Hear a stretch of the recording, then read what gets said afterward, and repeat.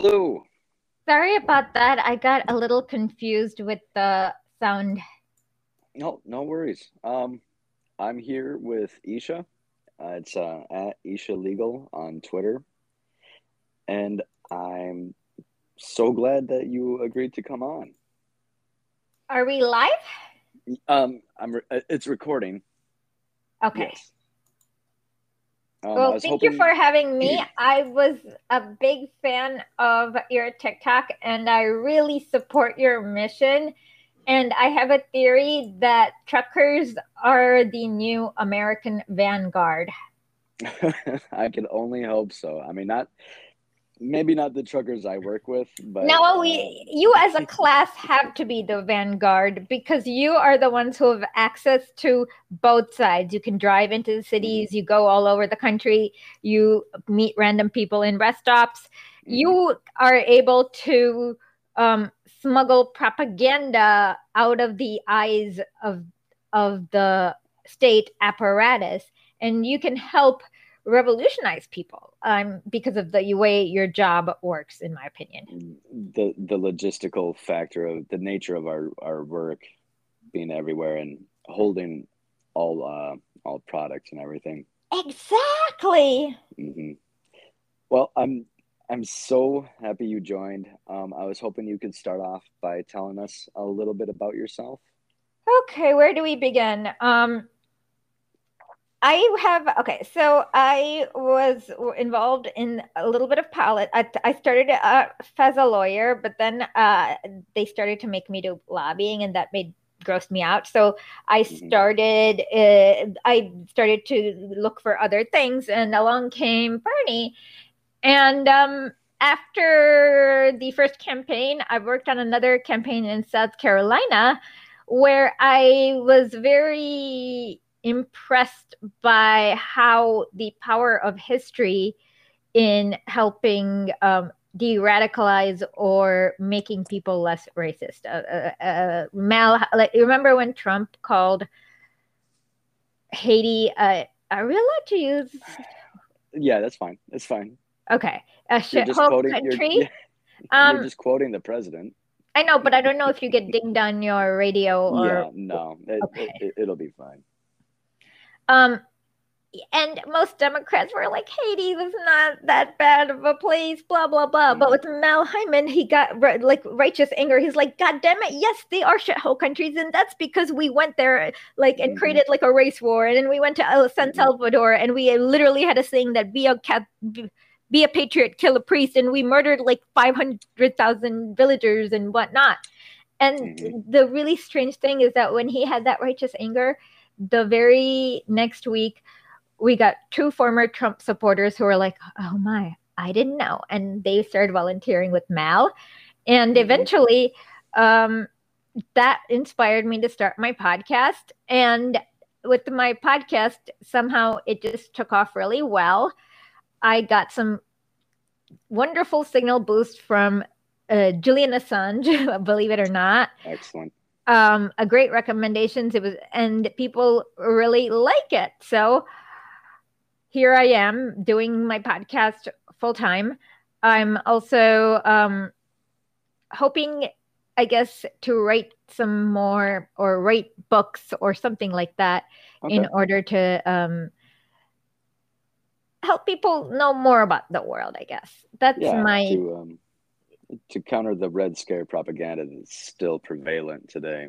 well, for me, I say my goals for the podcast is high. I hoped one day I'm able to go to any cafe in America and have a semi intelligent conversation with semi literate people.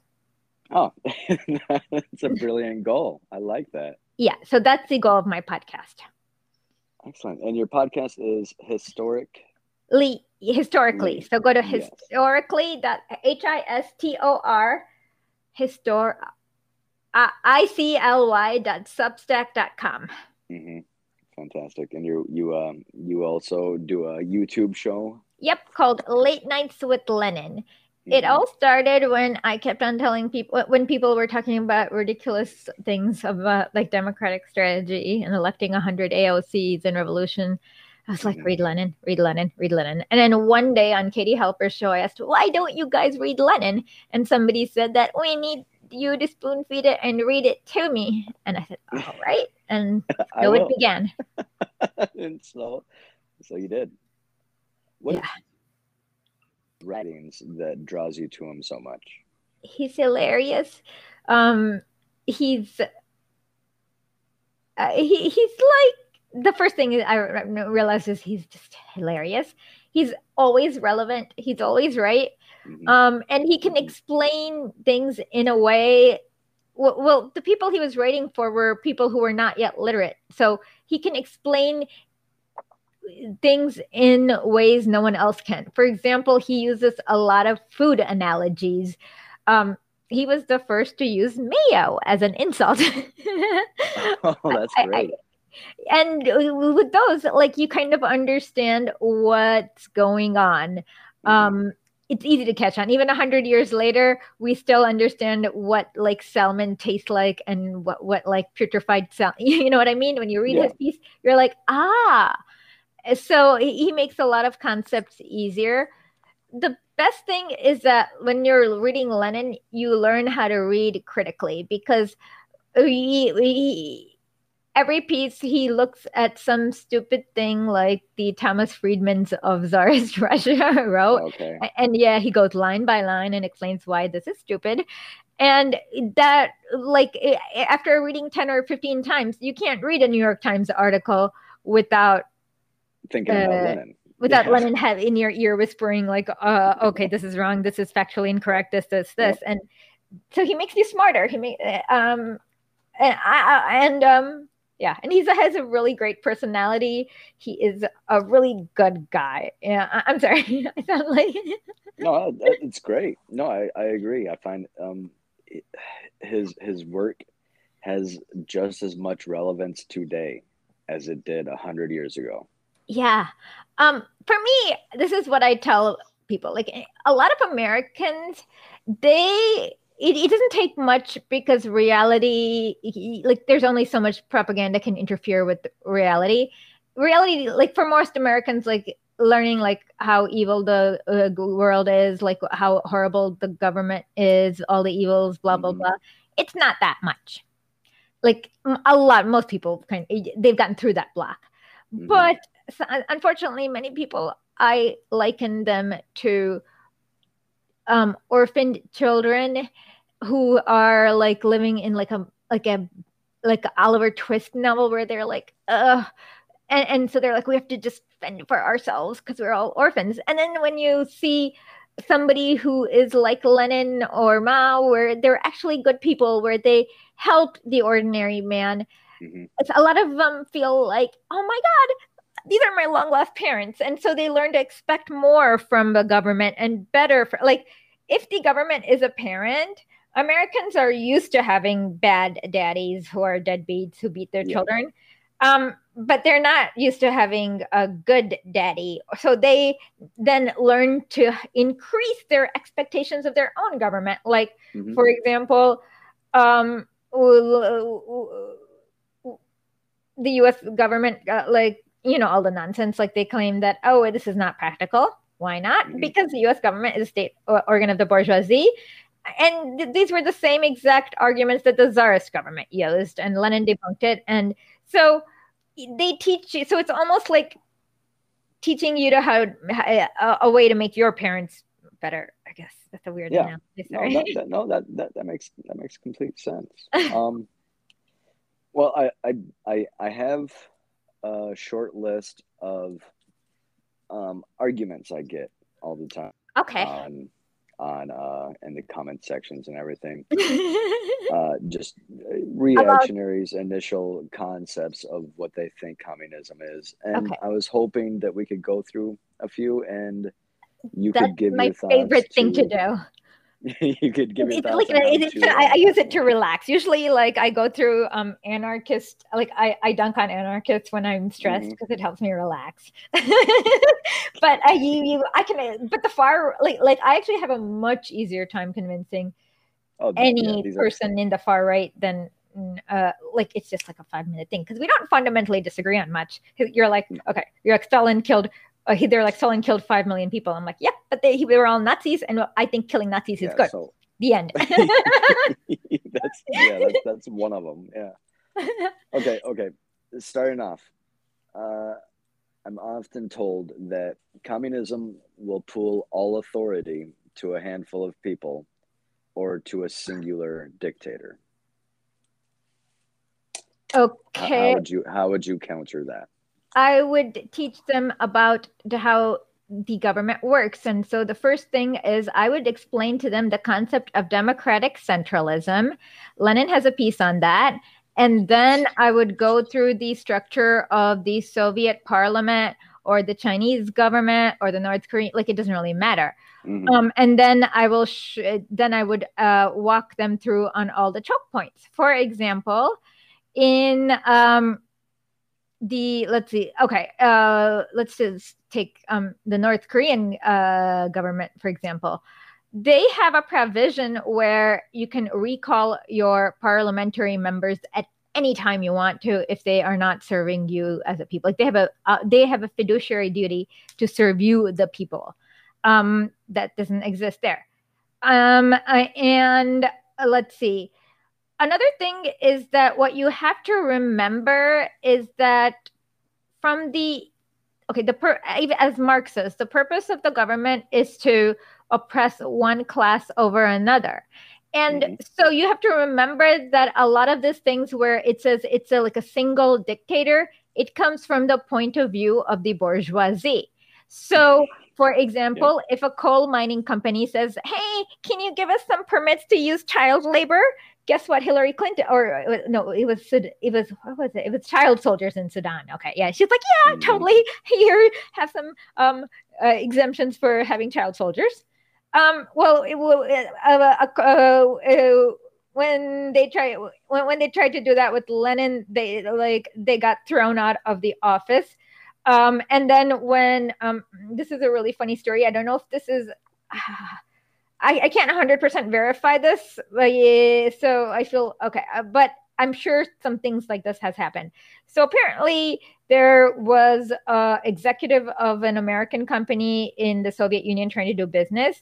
And he did some some oopsies, I don't know. He broke the law in some petty thing, having to do with breaking of whatever it was, he broke some stupid law.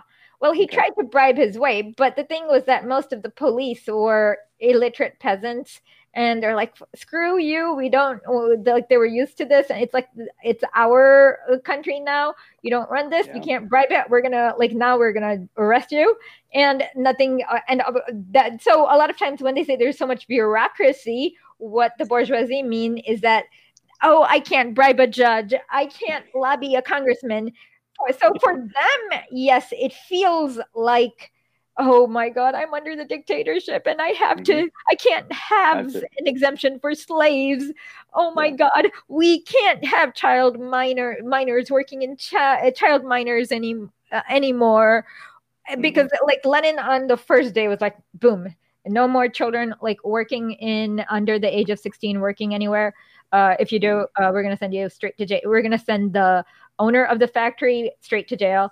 And that meant that the owner because they couldn't pawn it on an inferior, they had to make sure. And so this is what they mean by a dictatorship, is that it's literally a dictatorship of the proletariat over the bourgeoisie. Yeah. And so American newspapers, often just imbibe the point of view of the bourgeoisie. And because of that, people don't even realize that, yes, for the fascist or for the czarist official who's used to a lot of privilege, or for the automotive executive or the coal mining company, it is a dictatorship in that you can't get away with everything you get away here, and you have to. It's like what Bain says. It's like they are thrust into the cold, dark world that we are forced to endure. That's what. Yeah, veins. That's one of the arguments I like to make, is that when people argue that that owners take all this risk when they run a business, Yep. and my argument is the only risk that they take is becoming a worker like us. Not even that. I mean, if Yeah, they're I mean, if really not even that, but that's the risk that they're made out to take. okay, yeah. I mean, that's just I just call up that, and there's no. I mean, that's just like Yeah. that person has no understanding of economics, and he's just repeating things like as almost like Mhm. like I would not even engage in this risk thing nonsense. Yeah. Okay. Another one I get is, if let me see, you can't freely speak against your government under Oh, communism. okay. There are two things about this. Hmm. Where did you get this idea from? Have you not seen any of those like Bolshevik, like all these like Yeah. actually Stalin had a complaint. Okay, Stalin actually had a complaints bureau where you could like go complain about everything. And so the funny thing is that when you spoke against your government actually changed its ways so that it irritated you less. That is so much more powerful. Hmm. But on top of it, what they probably mean is that I can't say hi Hitler. Yep. And I'm like, screw you, you can't say hi Hitler. Yeah. Now, there's a lot of confusion among people about personal versus private property under Okay. communism. So, what can you ask? Like, what do they need to know? I guess. I get a lot of, well, your home doesn't belong to you, or your No, your toothbrush or home personal is effects oh, no, no, your aren't home is yours. fine if you have one home. What Hmm. happened back then was that the monasteries owned like half the land in Russia, Hmm. and the Tsar had 5,000 palaces. And in fact, if you read even Gulag Archipelago, that like they talk about how of all these bourgeoisie like got had all these palaces confiscated, and they only had to live with one, which is like, oh no, one palace. The That's funniest one heartbreaking. is I was watching this video of these like Tibetan victims of communism, and this Okay. lady was like, oh my God, Mao was so oppressive. We used to have a whole flock of sheep, but they only left 16 or 17 for us. And I'm like, wait, Hi. I thought 15 or 16, 16 or 17 sounds like a flock to me. If I were to see that, Yeah. you know what I mean? Yeah, that looks like a flock. What are To you gonna me, do but with any more I sheep? imagine how many sheep she needs to have just to be upset that it's Hmm. only so. What you realize is when they talk about the property stuff, it's a lot of fascist, it's a lot of like princes crying about how many palaces they lost. And in fact, in the Soviet Union, not only did everyone have a home, but about for like 3 weeks a year or whatever your vacation days were, you got to go to this thing called a dasha, which is like a resort where you got like for normal people where you got to like relax, have pina Hmm. colada or whatever the Russian equivalent of the pina colada is on the beach. And so you actually ended up having more use of property. I also asked people to like read my well, I had this guy Simon Farley who wrote this thing about the history of property on my podcast called The Tragedy of Private Property. So what you think of property right now is there because Winston Churchill's incestuous relatives wanted to profit from grazing more sheep. Even America and England did not have the same concept of property. So there was this like a common land, like read that article and you'll see. So also, yeah, so the definition of property also changes as we know even from America, like who was property here versus Hmm. who what, you know what I mean? So in all this, like you have to break them down in, you can't just address property, you have to ask them, what do you mean by property, what is property, how is it defined, which government gets Hmm. to define it. And when you break those like things down, you realize that it's mostly people crying Yeah, about Stalin took away my palaces. yeah. I got a comment the other day from a Cuban immigrant that their their their parents left and the government stole all their jewelry. Oh no. No, the worst actually I got one comment where somebody was talking about how Stalin oppressed them and he said Stalin took 6 centuries of family heirlooms and put them in a museum. Jeez. And I'm like, okay. That's Oy. yeah. I was like, so you were a Romanov? I don't know, like Yeah, it sounds like you were. it's like they put things that are historical value in a museum. It sounds like the opposite of oppression. Yeah. Okay. Another one I get are that people are too lazy or greedy for communism. How would you argue against that? What do you mean? Which people? Because it seems like if people are greedy, shouldn't we have a system that regulates them and punishes them for their greed, as opposed to let them like? So if people are greedy, I would say that means we need more communism because we need to like crack the whip on their greediness. And Mhm. imagine if like you know how like what do you call it, it's like an experiment with like with some like somebody reaches toward like an electric shock experiment on the mice. So of course for those greedy people they need to get like whipped over and over so that they can get what do you call it, trained not to be so Corrected. greedy. Yeah. As for lazy, what on earth are you talking about? Who's lazy? Yeah. The poor are not lazy. For example, most people who supported communism like are like child miners who work in Congo since the age of 3 from like Yeah. 5 a.m. to midnight. So the lazy person is the person who is earning other people's income. So I would also teach them about the labor theory of value Mhm. and how basically most people are sponging off of child slaves in Congo. Most people in the United States, even. Yeah. I couldn't say it any better myself. I often just say that people people aren't inherently greedy or lazy. But People we want to work. They just want their labor to go to mean something. don't know And how people like for me it's often I just don't rather not engage in yeah, yeah, metaphysical yeah. arguments about the nature of man because no one has Yeah, any idea. that's yeah, and it's just ridiculous to begin with. But you're right. The way you framed greed is kind of brilliant. I just argue that there's nothing greedy about wanting the whole value of your labor. Well, You I know. mean, there's nothing. It's not even the whole value. They want to be able to like in Congo.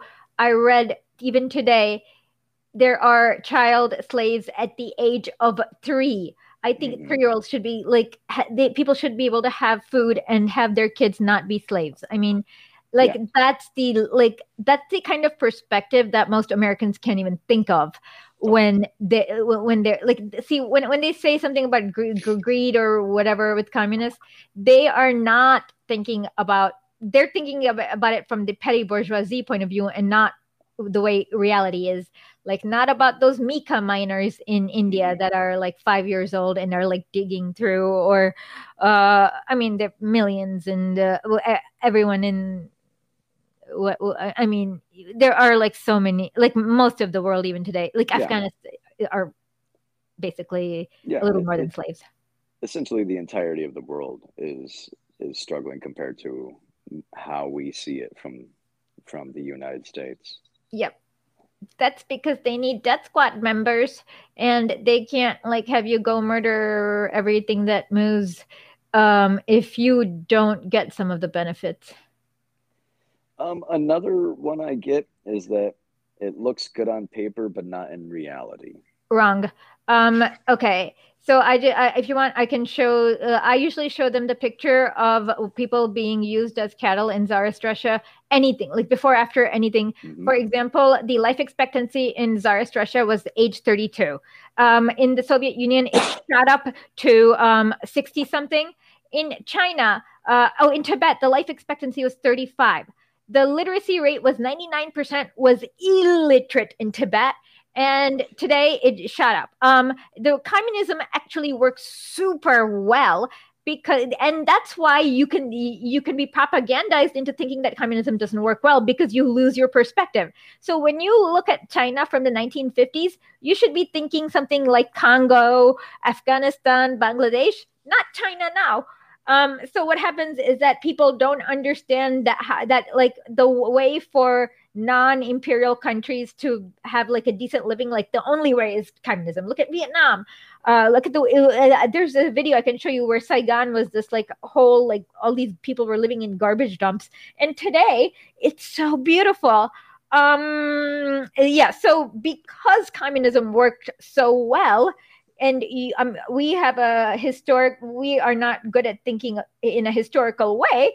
We just kind of assume that hunger, like all these communist countries in the past, looked like they did in the present, and no, they didn't. They look like dystopian hellscapes, like they were like warlord centrals. So yeah. Fantastic. Could you speak on gulags and I would say read Gulag Archipelago very slowly and carefully, because anytime somebody says that, they have not read it. So okay, so I don't know what more to say other than it was a good way to keep Nazis away from colluding with other Nazis in Europe by like pushing them over east where there are no Nazis. And versus the U.S. prison system. Oh, okay. Oh, okay. What is okay in the U.S. prison? Let's look at the class character of who's imprisoned in the U.S. prison system. We have a lot of Black people. We have poverty crimes. Listen to one of my episodes with Alec K about the prison bureaucracy, where like these 67 people in Mississippi were all chained together and sent to prison because they were too poor to pay fines. So you're basically having crimes of poverty. Who's not going to prison? Henry Kissinger, war crimes. Executives who who did the Dow Chemicals, who did the Bhopal, they were not going to. But you know who went to the gulags? Let's see, fascists. So that there was this like mining company person who was negligent, that like this mine blew up and killed about 100 workers. He went to the gulag. And so just the class character makes it, and I mean, like the crimes these people committed for going to the gulags is like killing everything in the village. Literally, like it's mind blowing everything they got away with, I guess.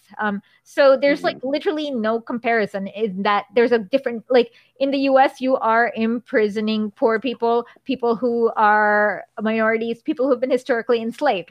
There, you are enslaving war criminals, fascists, czars, and corporate executives who deserve to be in jail, I guess. No, I agree fully. On the effects of the collapse of the Soviet Union on the population and the ramifications of it on normal people. Okay, let me start with the one that's most personally affected me. Okay. A few weeks after the Soviet Union collapsed, like India never had to get an IMF loan. India eventually like went into a crisis, and they had to open up their markets. We got then the West like ended up like astroturfing BJP people, and we have India where everyone's poor. We also have like a far right Hindutva nationalist murderous people in power, all because the Soviet Union collapsed. Let's talk about other third world countries and what the Soviet Union meant for every other third world countries. The State Department, I'm going to read you a cable from the State Department about what the Soviet Union did in Afghanistan.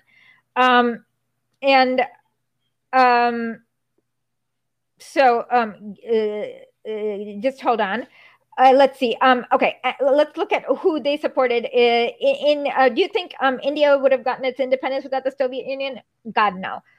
China would not have been freed without, no. All these like colonial movements all happened thanks to the Soviet Union. Let's see. Hold on. Give me 1 second. Yep, you're fine. Uh, um, okay. This is literally the State Department saying it. What? Uh, okay. So,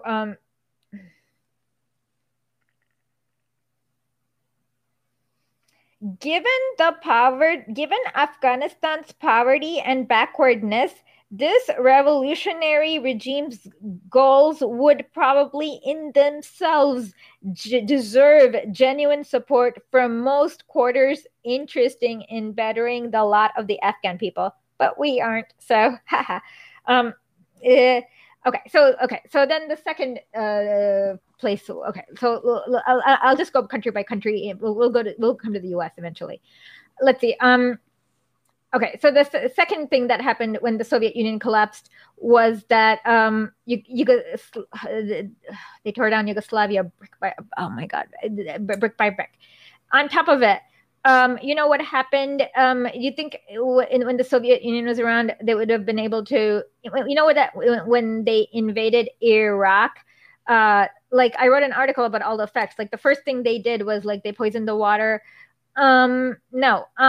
Okay. So then all these third world countries, like they had a free for all in the corporations because there was no Soviet Union to resist this. That's that's like for the rest of the world. Like in fact, a popular meme in India is you're like, okay, a teacher asks you, where's Brazil? You point to it. Where's France? You point to it. Where's the Soviet Union? It's in my heart. Like the Soviet Union helped industrialize India. Like we have nothing but good things to say. Like in fact, one of the greatest when the British engineered a famine, Stalin literally said.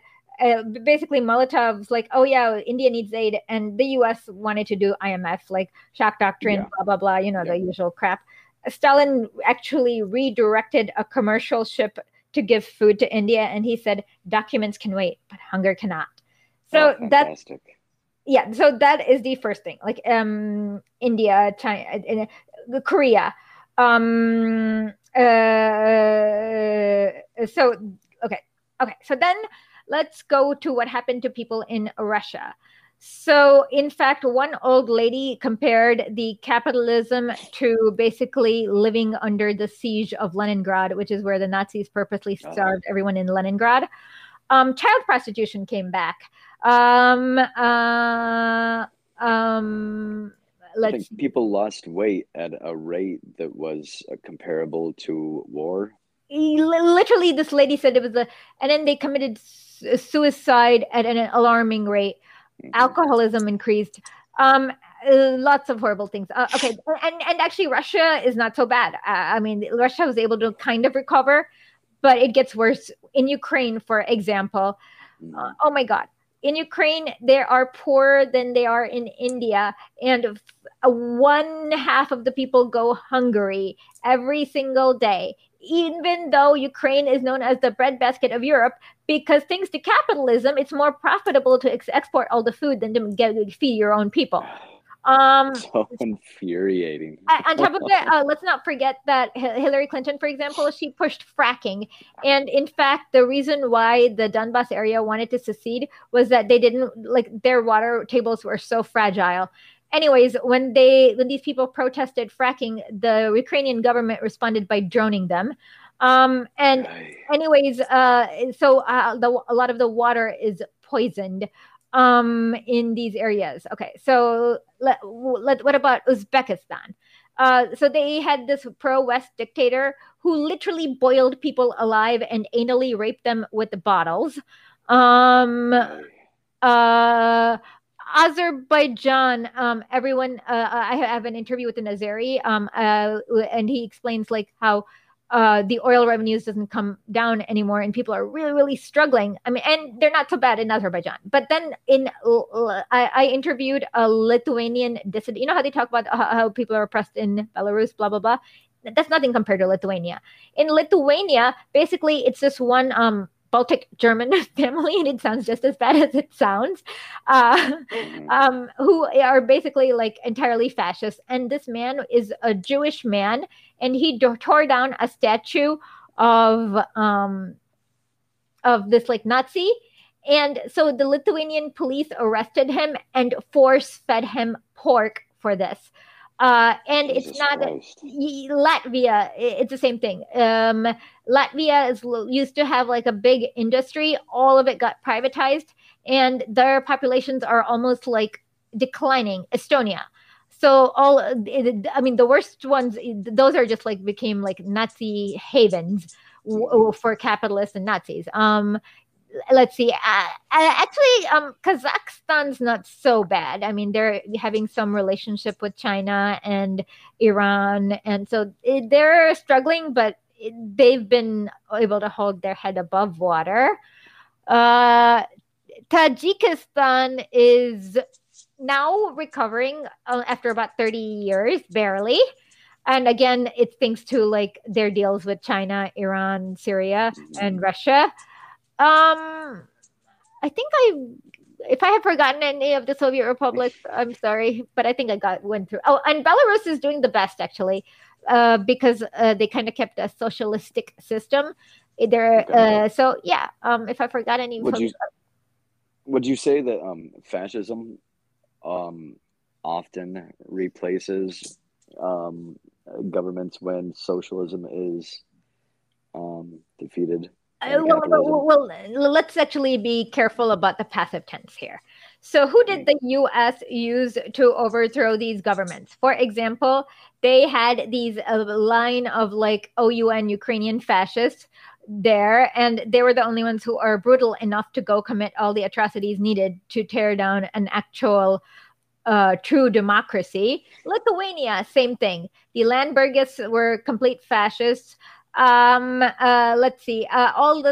In Romania, when they did the coup against Ceausescu, it was members of the Iron Guard. The Iron Guard literally hung children on meat hooks, and the U.S. was like, "Hey, we're gonna arm them." And in Croatia, it was the Ustazi, and there was a genocide. So it's not that fascism replaces it passively. It's because capitalists arm and fund and train and send over the fascists in order to like fascism's primary purpose is to destroy socialism. Like people don't understand that. When Hitler came to power, his first speech in 1922 in the Nazi Party's goal was to destroy Bolshevism. So fascism is there to destroy unions.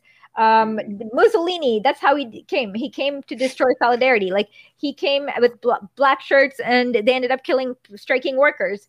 So it's not a passive thing. It is an active thing, and you need somebody as gross and brutal as fascists in order to break the will of the people. Indonesia.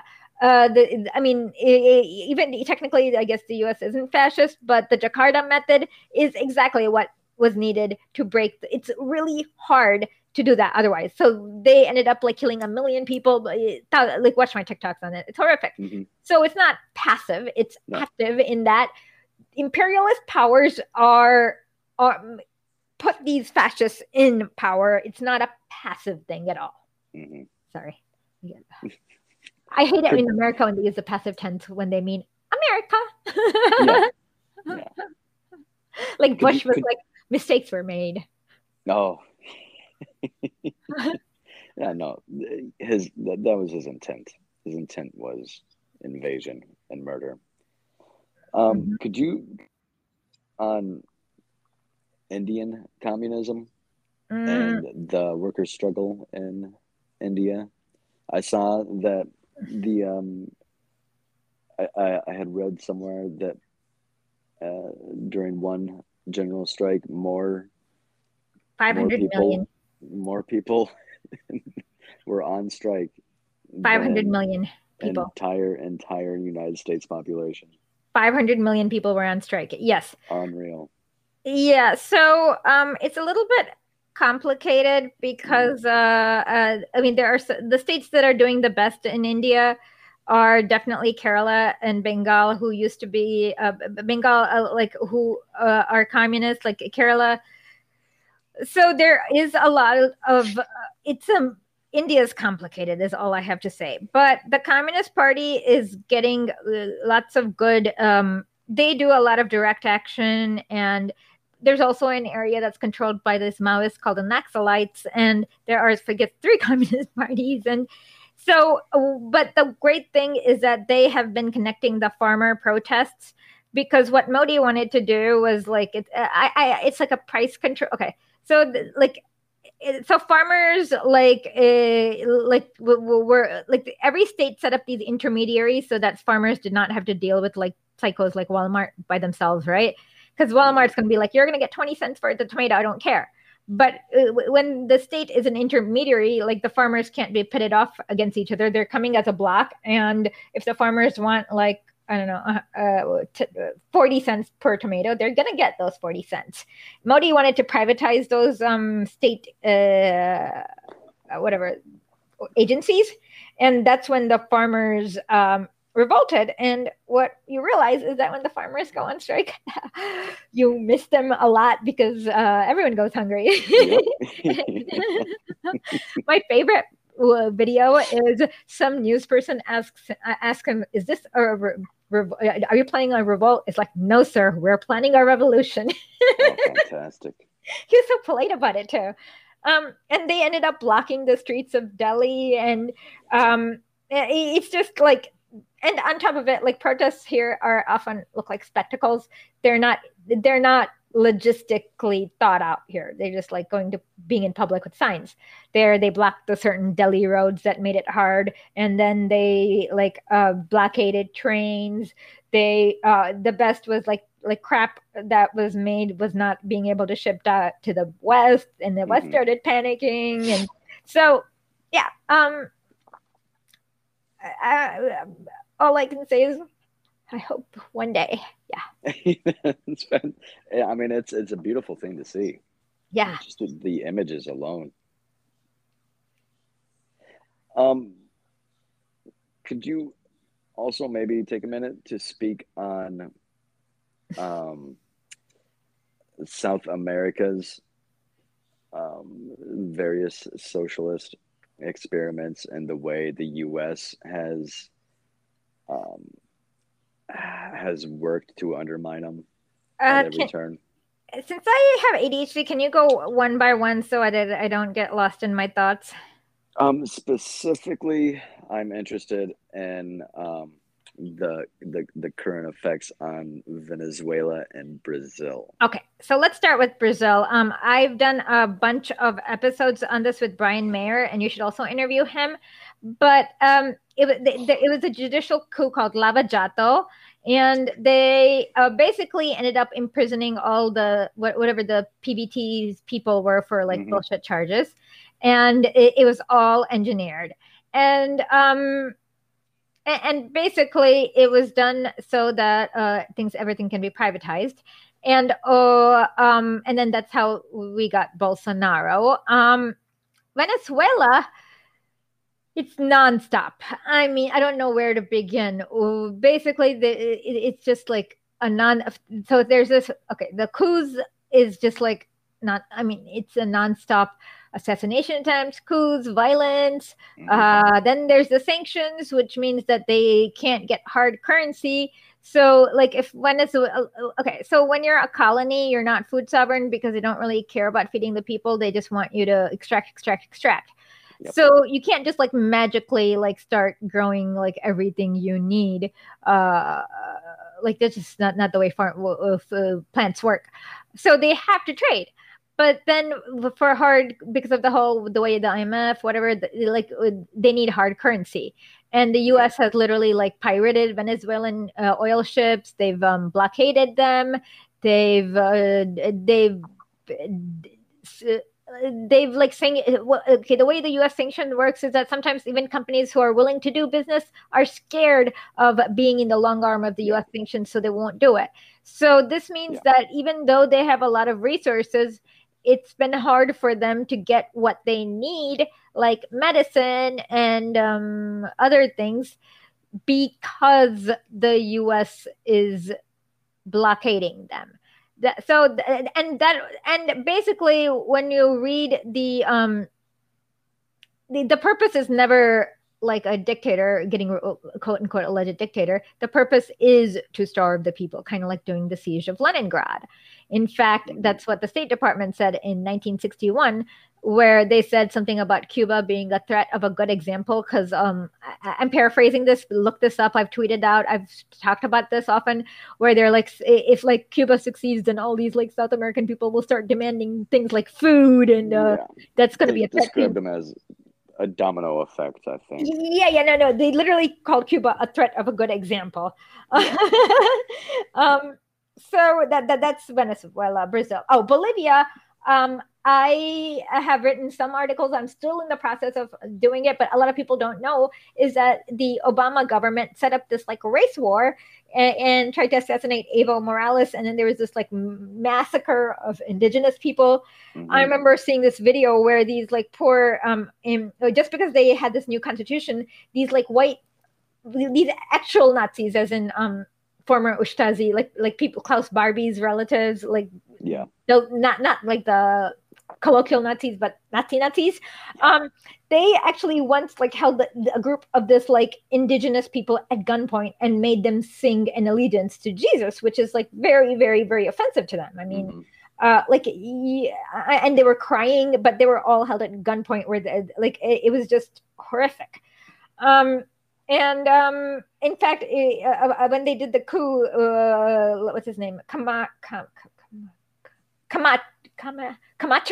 When he came into the presidential palace, he basically tore down the Wiphala and then said that Bolivia belongs to Jesus. But I guess Jesus disagrees. And so the indigenous, they've like had so much gratuitous violence against the indigenous people. But even then, Bolivia like is so much better off. Like, in fact, I remember reading this Washington Post article saying that Evo Morales has been propped up by the low unemployment and extremely economy. And it's like, so Evo Morales is winning because he's an absolute Chad at his job. He's making life better that bad. No, it's like something like he propped up by the rising living standards and extreme low unemployment rates. And that sounds like, my God. That sounds they will just they'll spend anything to be. That sounds like he's being an absolute Chad. Yeah. Let's see. Which country have I forgotten? Have I forgotten? Oh, Ecuador. They recently did a coup. Oh my God. Oh. Okay, if somebody's named Lenin and they act like Lenin Moreno, I think we need to pass a universal law that where we change their name to Tsar Nikolai or Kautsky. He's like, he defames the name. Your mom named you Lenin. Come on. Do better. Yes, you have to. Come on, just,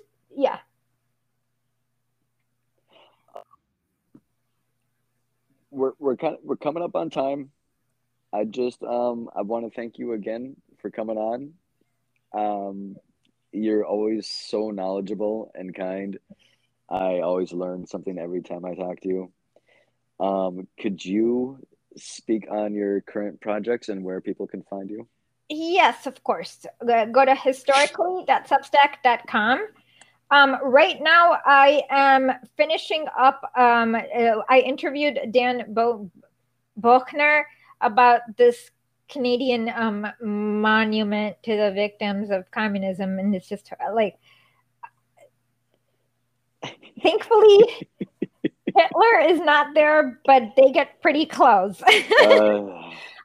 So that's coming up, and I'm writing an article, companion piece about some of the victims that they've memorialized. I have a long goal, and I don't even know if okay, so the first one, like I've been in the works with this like article about the coup against Evo Morales for about 2 years, but I've been having some blockages in getting this is hilarious. So I was trying to do a Freedom of Information request with the State Department where you have to be very careful and word it right. And I was like, have you ever funded a far right militia? Blah, blah, blah.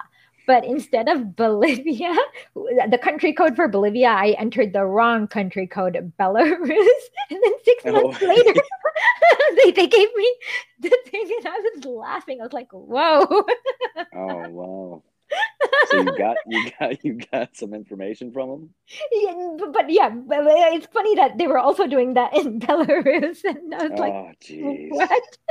Um, but I finally got the info, and so I'm also talking to Ali Vargas, and hopefully we'll be able to interview some of the Potosi victims. So that's an article that's coming up, and and this is like still a whisper of a dream. So my niece got this book about Kamala Harris as a superhero. And I was so mad Jeez. that I was like, okay, we are going to be writing a book about Lenin because, oh my God. So that's another whisper of a dream. Oh, And I fantastic. am learning Russian in order to be able to do research about like the big whisper of a dream is doing something like the people's history, but for the Soviet Union. But I am so that's why I've been learning Russian for almost a year now, Okay. and hopefully it'll come along. And yeah, so those are the projects that are coming along. Yeah. So we also interviewed. We also have a really cool episode about with an anthropologist, Christopher Knight, where we kind of learn about a little bit about the history of human nature and how civilization Okay. happened, and it's very, very, very interesting. Like That is interesting. it has a lot to do with fire and singing. It's amazing. And then so you and then another episode that we have in the back room is John Dingus was the like when the Pinochet coup happened, he was the correspondent in Chile, and he wrote another book about Operation Condors. So we're Okay. interviewing that. So those are the big things. Um, and yeah, I don't know what. Oh, of course.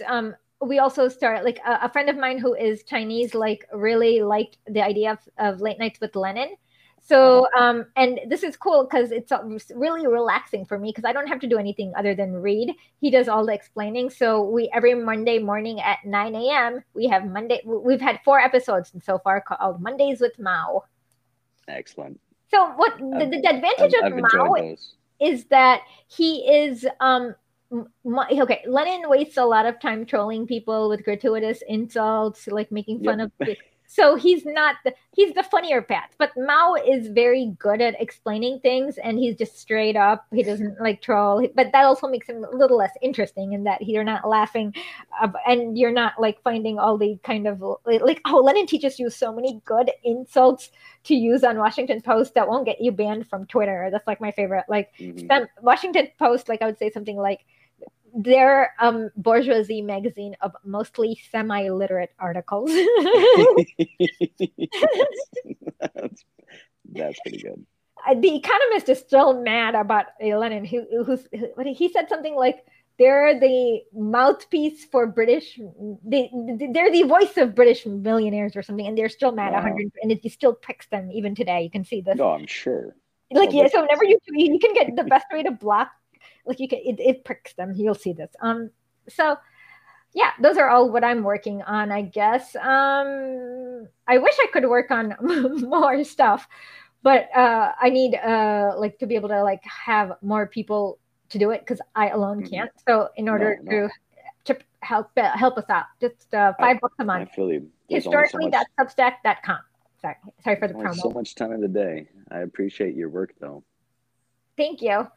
And I love the way you are so patient. I love the way you explain things. And I really think that you guys as truckers need to write what is to be done in the 21st century. And yeah, go forth.